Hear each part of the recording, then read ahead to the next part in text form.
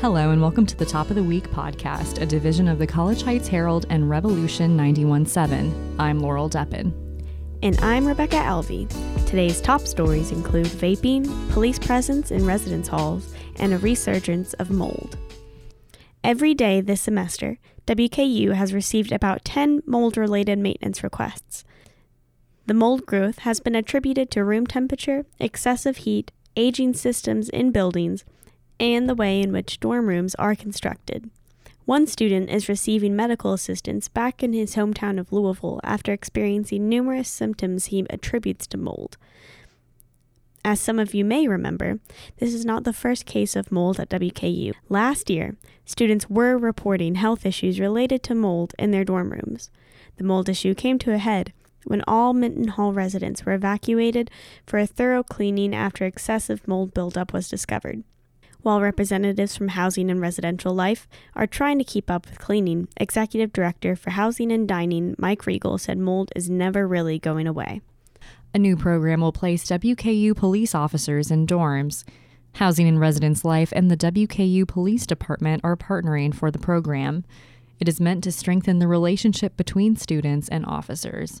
The officers will not be in dorms all the time, but would be able to check in at any time. A national push to ban e-cigarettes may have impacts on WKU's campus, where vaping is common. President Donald Trump is attempting to ban e-cigarettes following several deaths in 6 states related to pulmonary e-cigarette illnesses. Some WKU students feel the ban is premature, as concrete links between illnesses and vaping are not finalized.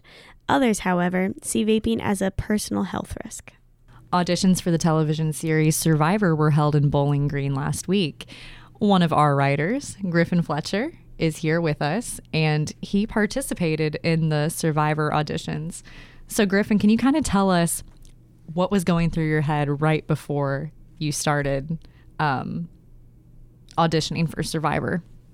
That's actually a good question, and I think that is what more or less was most interesting to me, because to be quite honest with you, if you read the article, you know that I have never watched the show beyond maybe, I think I was probably a little kid when it first came out. My mom and dad might have watched it a little bit. I might have seen some glimpses, but I never watched a full episode. So honestly, hearing that Survivor auditions were in Bowling Green, it seemed like the weirdest thing in the world, because to me, I didn't even know if the show was still living, but supposedly it's breathing pretty well, pretty easy. So I was at this thing, and admittedly, before the audition, though I didn't have any stake in the game, literally just went to say I did it, you start getting competitive and a little bit nervous. Seriously, it's almost like this instinct that's brought in you. You're like, how can I make sure that what I say up there looks good and impresses somebody and gets me called back? It becomes this very basic human need to succeed and to be well received. So it was super strange, and I was certainly nervous before it all. I think once it gets literally in that room game time, kind of those nerves go away and things just happen as they will. But I can promise the minutes before were kind of stressful. I was kind of bugging a little bit. So what questions did they ask you? Wait, actually, can you ask me those questions? I can. Let me think real quick. Who are some survivors from the past that you kind of look up to? Well, I'm kind of like you. I can't really say.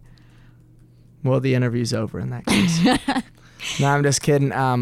Another one, how do you survive daily life? Very carefully.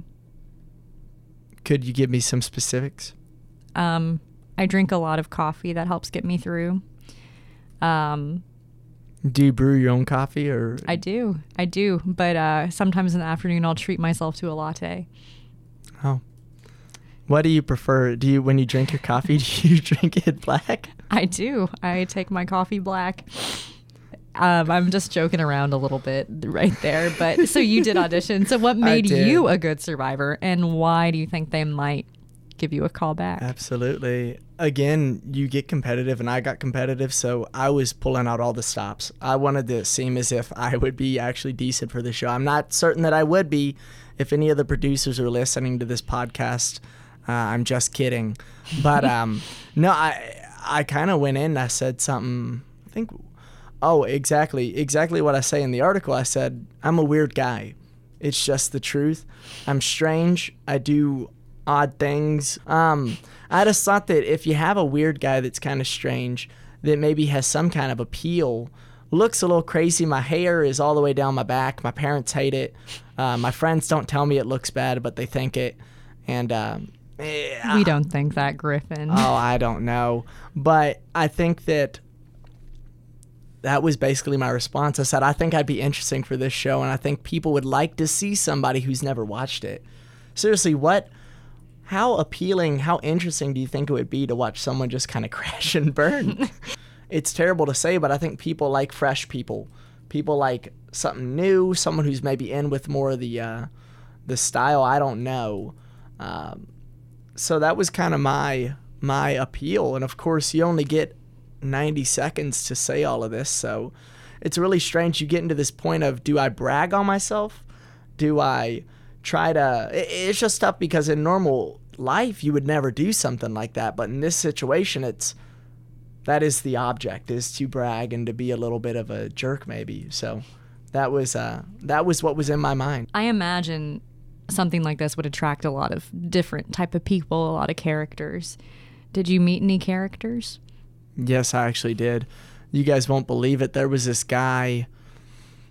I'm blanking on his name. What was it? Well, that part does it. It was Pete Morgan. His name was Pete Morgan. He's from this place called Fulton, Kentucky, which is about 3 or so hours away. I didn't know that. But he actually is a politician. And what he was telling me is that, hey, man, I'm actually not allowed to be here right now. Basically, when the footage of the show, if he were to be selected, aired, he would have already been out of office. But of course, the show doesn't want somebody trying to promote themselves for a position such as that through the show. So with him being involved, he's always kind of been untouchable. However, he's tried in the past. I don't entirely know how it works, but I believe there are little situations in which people can play the game on a lower level in different states. They just have like these games, I guess, over the summer or something where people can compete. He's competed in multiple of these. He's won one of them, he said. So the guy was really, he was kind of crazy. He was 63 years old. This guy's been watching for however long, and he's always loved the show. And yeah, he was definitely a character. He had already prepped his speech. He was just a very likable guy. He was a politician again, so that maybe makes sense. But he was just super cool, and I couldn't believe it. And as for what he did, I think he was like a tax assessor. So I don't know if he's like a governor or something or what. It's not like that. It's not that kind of politician. I'm quickly revealing that I don't know anything about politics. I apologize, but that's what he did. I appreciate the disclaimer there. Yeah, absolutely. But he was certainly a strange guy. It's so weird to kind of see how people get attached to something like this. Literally a 63-year-old guy, that's like a grandpa for a lot of people. So in the event you get a call back, what's going through your mind? Oh, gosh. If I got a call back, for one thing, not to be goofy, but I would be thinking, oh, I have an opportunity to write another story. That's going to be great. I can kind of continue it. But breaking the fourth wall here. Exactly. But honestly, I'd be really interested because I think I'm the kind of person who maybe does better in more one-on-one situations. I think if someone got to meet me legitimately in a more intimate environment, I think they'd be kind of intrigued by me even more. So I think I would honestly feel more comfortable doing something like that. If I were to get through the first round, I think it'd be a lot of fun to kind of test my, more or less, your social skills to prove that you'd be a decent person on a reality TV show. I think that'd be a lot of fun. You don't know Survivor, but what reality show do you think you would do well on? Jersey Shore.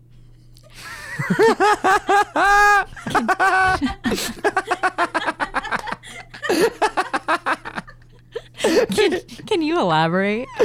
Oh, man. Honestly, I was kind of kidding. I think if I were on the Jersey Shore, though, I would just wait for people to do crazy stuff. And let's just be totally honest here, guys. There's a good chance that if I were on, the producers would be like planting stuff in my bed at night, just doing crazy things to freak me out and make me upset. They want that type of reaction. But if I were on the show, I would love to be the guy who just watched all the drama go down and start laughing. I just think it'd be hilarious. But being a little bit more serious, talking about disclosure, I got kind of invested. I got kind of invested recently in this show called Bachelor in Paradise. I don't know if anybody out there has watched it, but it is phenomenal. Admittedly, it's just very interesting to see all of these people. For me, it's weird because the whole objective of the show is to find love in like 2 weeks or whatever. I'm the guy who sits on the couch and I scream at these people because they get so invested in these week-long relationships, acting like they're these perfect things. And you know it's all fake. You know it's so goofy. Oh my gosh, it's the craziest thing in the world. But it's just good old-fashioned entertainment. You can watch it with your friends. You can scream at the TV when kind of goofy stuff happens. It is so much fun. And I seriously tell anybody who would maybe be interested to check it out. And I can't go without plugging this one person on the show that I really like.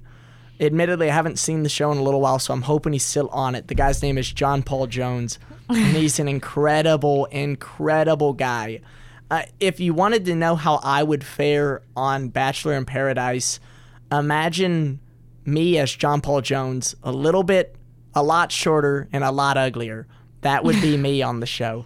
So, well, you think you would do well on Bachelor in Paradise? I think I would wrap do it up. Terrible on Bachelor in Paradise. People would see me and they'd be like, "Why did this guy get invited?" And I would never be spoken to. But it'd be funny. It would be.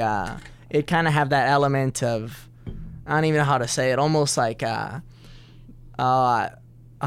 like a. I don't know. What are you saying? You'd be the comic relief.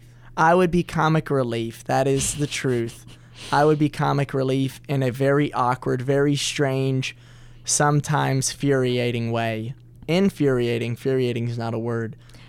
Thank you. Oh, man. Thank you so much for being here. Thank you for taking the time to speak with us. And I really hope that you get a call back because I think that would be a great conclusion to this story. I agree. And thank you so much. I've had a good time.